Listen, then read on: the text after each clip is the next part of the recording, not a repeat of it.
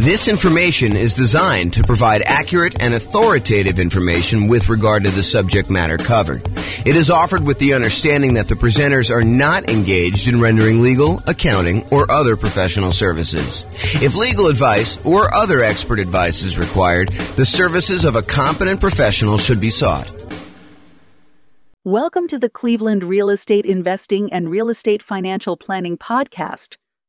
Learn all about investing in real estate in Cleveland, Ohio, with a combination of real estate financial planning and modeling with numbers specific to Cleveland, plus syndicated, more generalized recordings of live and pre-recorded real estate investing classes, not all of them specific to Cleveland. Be sure to stay tuned after the podcast for a message from our sponsors. Well, good morning and welcome, everyone. This is your host, James Orr, with a really cool class. This is a class about all of the nothing down financing options for real estate investors. A class I think many of you are looking forward to. Not everybody, but I think there's a bunch of people that are really interested in real estate investing and specifically interested in real estate investing where you can buy properties with nothing down. So that's what we're going to cover today. I will point out something that may not be obvious to new people, but is probably more obvious to people that have been investing for a while. And that is, if we're thinking about our current environment, I'm recording this March 29th, 2023, while our home prices have gone up a lot, very rapidly in the last few years. They're sort of stalling out a little bit, depending on which market you are. It's a little bit of a split personality market going on, depending on whether you're East Coast, West Coast. But in general, property prices are up a lot, and they're stalling out a little bit now. But also interest rates are up a lot, and rents are up, but not quite up enough to counteract the significant increase in price and the significant increase in interest rates. So cash flow is really challenging for a lot of folks in a lot of markets right now. That is the overwhelming number of complaints I'm seeing online when I talk to people and when I look at people, what they're writing. So one of the things that we talk about a lot is, how do you improve cash flow? How do you actually maximize the income you're getting on property and minimize the expenses you're getting on property? And I will tell you that doing nothing down financing for real estate investors is sort of counter in a lot of ways, not exclusively, but in many, many, many ways. Trying to put minimal amount down in order to acquire rental property is going to be pushing against you trying to optimize for cash flow. Now, that may or may not be problematic for you achieving whatever goal you're trying to achieve as a real estate investor, because depending on what you're trying to do by buying the rental property, it may be totally fine for you to be buying properties that have not amazing cash flow, as long as you're not putting much in the deal, as an example. Not necessarily that's the only way to do it. Or it may really hurt you if you're trying to do something else. So if you think about it from this perspective, and we go into a little bit more detail about this when we talk about setting your goals to be financially independent, but sometimes you're buying properties because you intend to have that particular property contribute to the cash flow you need in order to be considered financially independent. In order to be financially independent, a lot of times we need to have income coming in from all of our assets, whether that's real estate or stocks or bonds or whatever else you've got your money invested in, to have some safe withdrawal rate, plus all the kind of passive income stuff like pensions, annuities, and Social Security. The sum of all of those things, cash flow from properties, your invested assets times your safe withdrawal rate, and then all three of those passive income sources, all of those need to add up and combine in order to overcome your expenses. So if you're buying properties with the intention of the cash flow from them to actually help you become financially independent, then making sure that you have positive cash flow and as strong a positive cash flow as possible, kind of like the best bang for your buck, the money you put into the deal to get the best cash flow. Although maybe sometimes you're willing to de-risk by doing some things that aren't optimal from a return on investment standpoint, but they're optimal in a kind of like conservative, reduced risk safety standpoint. But a lot of times we'll take this money and we will go ahead and buy properties that are going to contribute to improving cash flow. Now, that's great if you're trying to do that particular strategy, if you're trying to use the properties in order to generate the cash flow. However, not everyone is doing that. And so it's important to realize what your goal is. Sometimes we're buying properties as like a rocket booster to kind of grow as an asset, not necessarily cash flow, but grow in value so that we can take the proceeds from that and then use that eventually to convert it to some type of income producing or pay off other properties that we have. So in other words, let's think of it this way.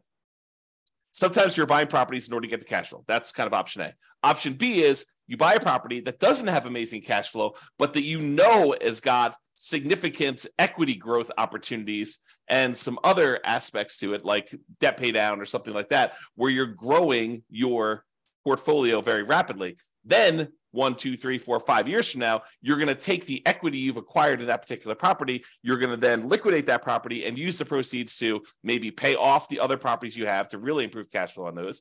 Or maybe you're going to take that and use it as a down payment to buy something that will cash flow a lot better at that point. Or maybe you're going to take that money and actually invest it in stocks or bonds or whatever it is and use your safe withdrawal rate in order to do that. Or maybe you're going to take the money and you're going to buy annuities to kind of de-risk in that way. So there are different options you do. And if you remember, although you may not have seen this before, although those that have will kind of remember. So when we think about the returns we're getting by buying real estate, a lot of times the return on equity actually goes down. It decreases over time so that the return you're getting really early on when you buy a deal is massive usually. And that's usually the highest you're getting. And then that return, if you hold it for 1, 2, 3, 4, 5 years, it actually starts to decline pretty rapidly and your return goes down. So sometimes we're taking properties that we're buying with these really high returns early on, then we're using those as kind of like rocket boosters in order to then pay off other properties. A really common version of this strategy is in the Creating Wealth book by Robert Allen. He talks about buying 2 properties a year for 20 years, and then at the end of that 20 years, taking half of the properties, selling them off, and using the proceeds to pay off the first 10 properties that you bought so that you then have 10 free and clear properties, but you had to buy 20 in order to get there. And if you're trying to do the strategy like that, then buying properties with nothing down can really help you get to that end goal. Not necessarily that those properties are going to be cash flowing amazingly, because that's the opposition you have, but that's the idea. Okay, so now that I've gone off on a crazy tangent early on, let's get right into the nothing down financing options for real estate investors, and we'll cover what they are. All right, so here they are. Here are the nothing down financing options for real estate investors. The first one is the entire creative financing family of options. And I'm going to go over what those are here in the next slide, not into like excruciating detail, but I will go over what they are so that you're familiar with which ones there are and kind of maybe a comment or two on whether they're likely to be nothing down. But the idea is that when you're going out and you're talking to a seller, in a lot of cases, some type of seller with motivation, they're motivated in order to sell their property, you are negotiating the terms of some type of creative financing strategy. Whether you go to a seller and you get owner financing, or you go to a seller and you take over existing debt by buying a property subject to or wrapping their existing loan, or you negotiate a lease option with the seller who's having a hard time selling a property, so you're leasing it from them with the option to buy it later. The terms you negotiate with that particular seller are completely wide open. There are no set standards by like the traditional lending institutions saying you can or cannot do this. Now, some of them there are, like loan assumption. It's going to be hard for you to do that. But for all the creative options, which we'll go over here in a second, because you're negotiating directly with the seller, those can all be nothing down. Now, I will tell you that they can be nothing down, but you're more likely to see them as some down. Sometimes a little bit down, sometimes a lot down. It's really what you're willing to do will determine how many deals you can do. For example, let's say you go to a seller and the seller says, okay, I'm okay with your creative financing stuff, but I need a little bit of money up front. I need $10,000 or $20,000 or $50,000 or $100,000 in order to do this deal. And the deal is really, really, really good. But if you're saying I only will do deals that have nothing down, you may have to walk away from that particular deal, even though it would be otherwise a good deal and would require a little bit of money down. Okay. Now, there may be another seller that's like, sure, I'll do nothing down. It doesn't matter to me at all. And you could do those. But I think you'll find more deals and a wider variety of deals. And sometimes I could argue better deals if you're willing to put a little bit down. Okay. All right. So that's creative financing. Private money and hard money. A lot of people just interchange these. I actually think of them as different. So private money, in my mind, is a lender is someone who is not in the business normally of lending money. And the most common example I use is grandma. You're at Thanksgiving dinner. You're telling grandma that you are doing this real estate thing. You're investing in some properties, and maybe you're flipping properties, and you're going to this hard money lender, and the hard money lender is charging you, 15% and 2 points. So they're charging you 2 percentage points of the loan in order to initiate the loan, and they're charging you 15% interest for the 6 months or 8 months or 12 months or whatever that you have the loan out there for. And grandma says, "Whoa, 15%. I'm only getting 4% on my CDs. I've got $500,000 in CDs. How about I loan you the money instead of getting 15%? Let's say you pay me 7% or 8% or 9% or 11%." And you say, "Grandma, that sounds great." And she's like, "Well, it's better for me. I don't want to give the bank this money, and they're only paying me 4%. I'd rather have you do it. You can make some money with it, and I get more than what I get in the bank." Or maybe even grandma says, "I'll do it for the same 4%. I might as well." And so the idea is that private money is someone that you know personally, that you've gone to, and you've asked them to become a lender on your real estate investing projects. They are not in the business of loaning money typically. Okay. And the terms of that are primarily based on your negotiating. If you go to Uncle Charlie, and Uncle Charlie is a shrewd businessman, and he's like, I would be willing to do this, but I want you to have some skin in the game. I want you to be, invested in the deal. I want you to have 10% or 20% of your own money in the deal, and I'll loan you as much as you need. And I'll even give you good terms. But it's up to you to negotiate those terms with Uncle Charlie or grandma or whoever else you're borrowing money from. Okay. And I will tell you that a lot of times this is based on trust, but there are some times when the quality of the deal matters, and the quality of deal can help. You have really, really amazing deal flow. This will be a lot easier for you to negotiate. And I think that's true universally. Okay. With all the people that you're negotiating directly with. All right, hard money. So hard money is money that is borrowed from someone who is in the business, or some company that is in the business of loaning money on deals.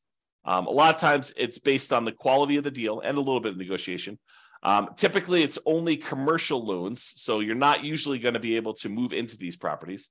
There are probably few exceptions to that, but most of the time, a lender doesn't want to deal with the loan requirements of making loans to people that are going to own or occupy. The rules for that are different, my understanding.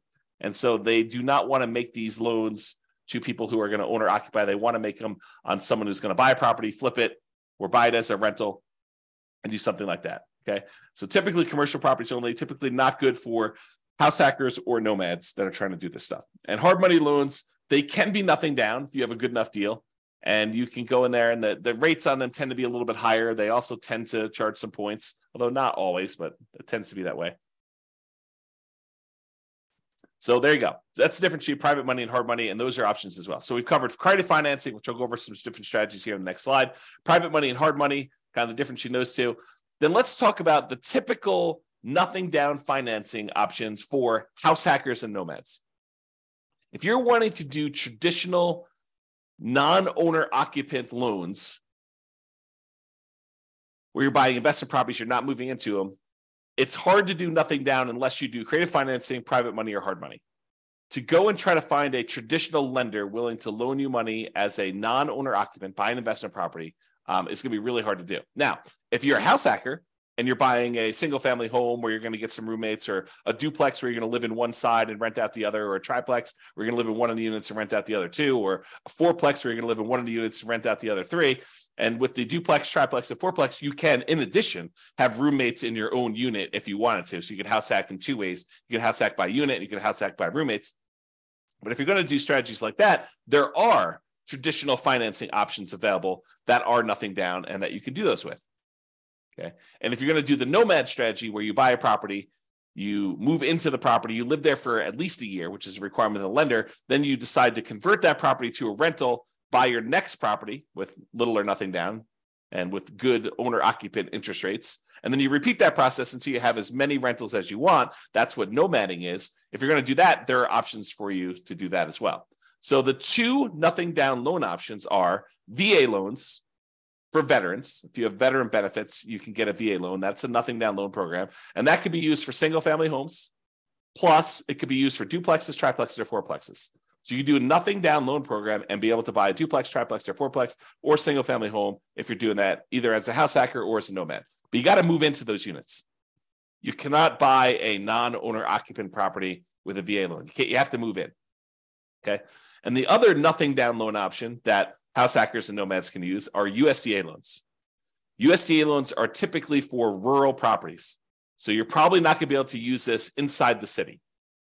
These are going to be properties on the outskirts of town, in areas that have relatively low populations, and you might have to be living outside of your main marketplace in order to be able to acquire these and buy those properties. And they're only for single family homes. So you can't use those to buy duplex, triplex, or fourplex. It's only going to be a single family home for the USDA. So for veterans, for VA loans, you have to be a veteran. That's kind of like the restriction. For USDA loans, you have to have a property that's in a rural area. So they're kind of limited in what they can do. It's not like you can universally apply these to any property that you want to do. Okay. And in addition, I'll add that there may be a local bank in your marketplace that I'm just unaware of, but occasionally we see these, or a local bank that is willing to do a nothing down owner occupant loan. I've never seen them do a nothing down investor loan, but nothing down owner occupant loan. I've occasionally seen a local credit union or a bank offer a nothing down loan program for you to be able to do that. So it may be worth you searching locally for your credit unions and local kind of like community type banks in order to see if you can find deals like that. Okay. All right. So what I'm going to do is now we're going to go over the creative financing options, just kind of explain to you what those are and whether or not I think that they are likely to be nothing down type deals. And then we'll go over a little bit more detail about the VA loans and the USDA loans, which are the two primary ones that we're going to do. And then we'll finish up. Okay. So creative financing. There are 6 kind of groups of creative financing in my mind. There's owner financing, where the owner acts like the bank. They're the ones providing the financing. And in order for it to be owner financing, in my mind, it has to be free and clear. So the owner must own the property and not have any mortgage on it themselves in order for it to be owner financing. If they have a mortgage on it, it has to be wrap financing, where they're going to wrap their underlying type of loan.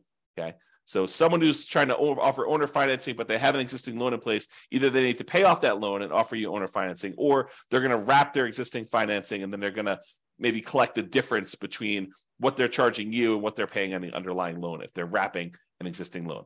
Okay. So the terms of owner financing and wrap financing are whatever you negotiate with the seller. So they could be nothing down loans.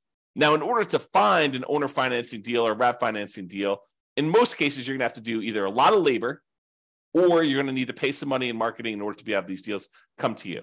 So what I usually call the poor marketing methods or the lazy marketing methods. So either you're poor and you're willing to invest your time instead of money in order to find the deals. So a lot of manual labor to do this, or you're doing the lazy method where you're willing to spend some money in order to have deals come to you.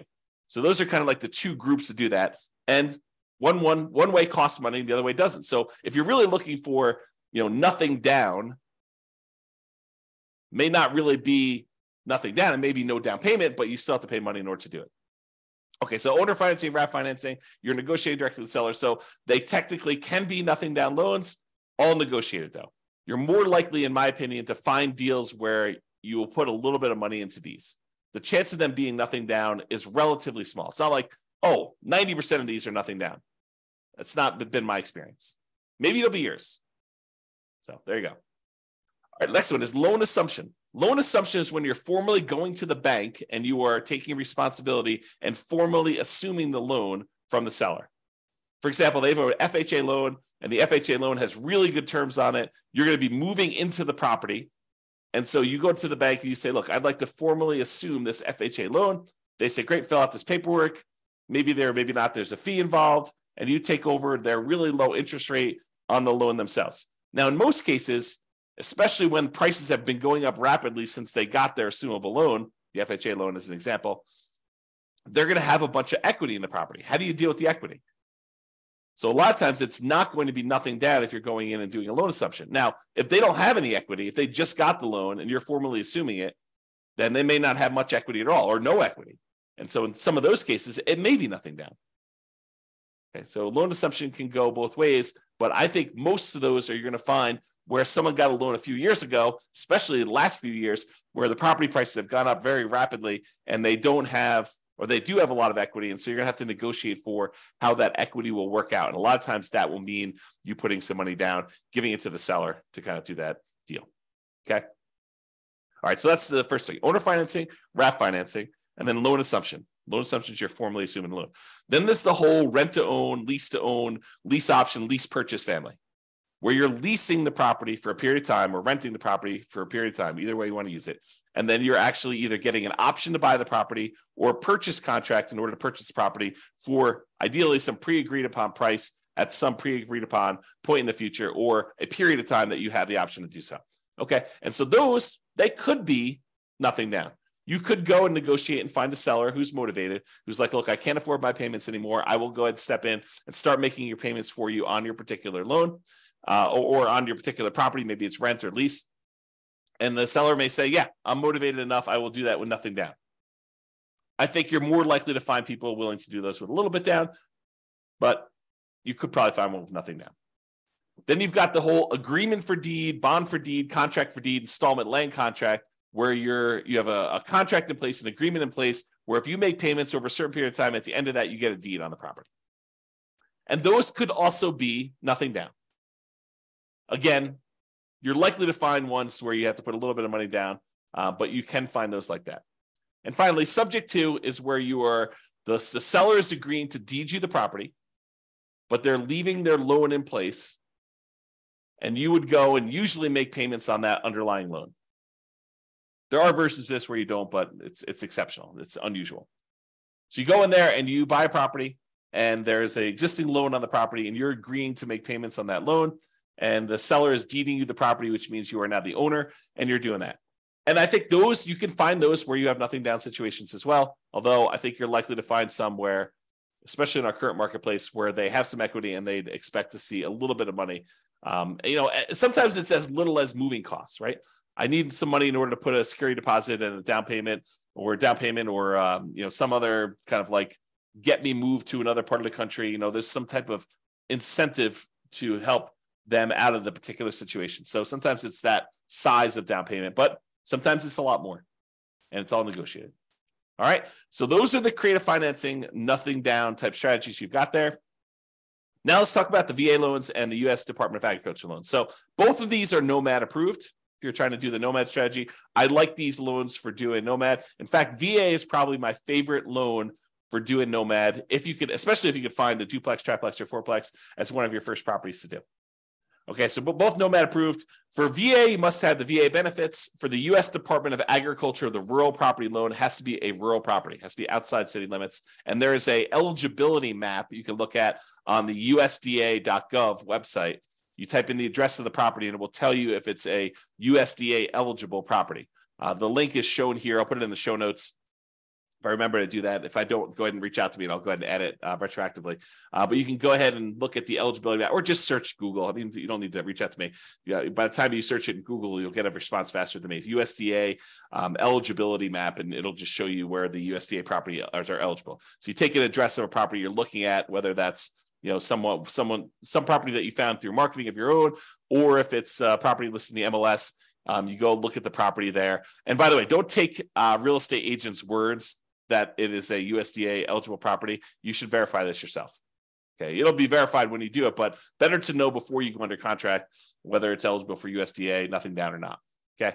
All right. So there's eligibility map for you to determine that. This doesn't apply. VA, you can do rural properties or properties in the city. It doesn't really matter. But you do need to have the VA benefits if you're doing the VA type of loan.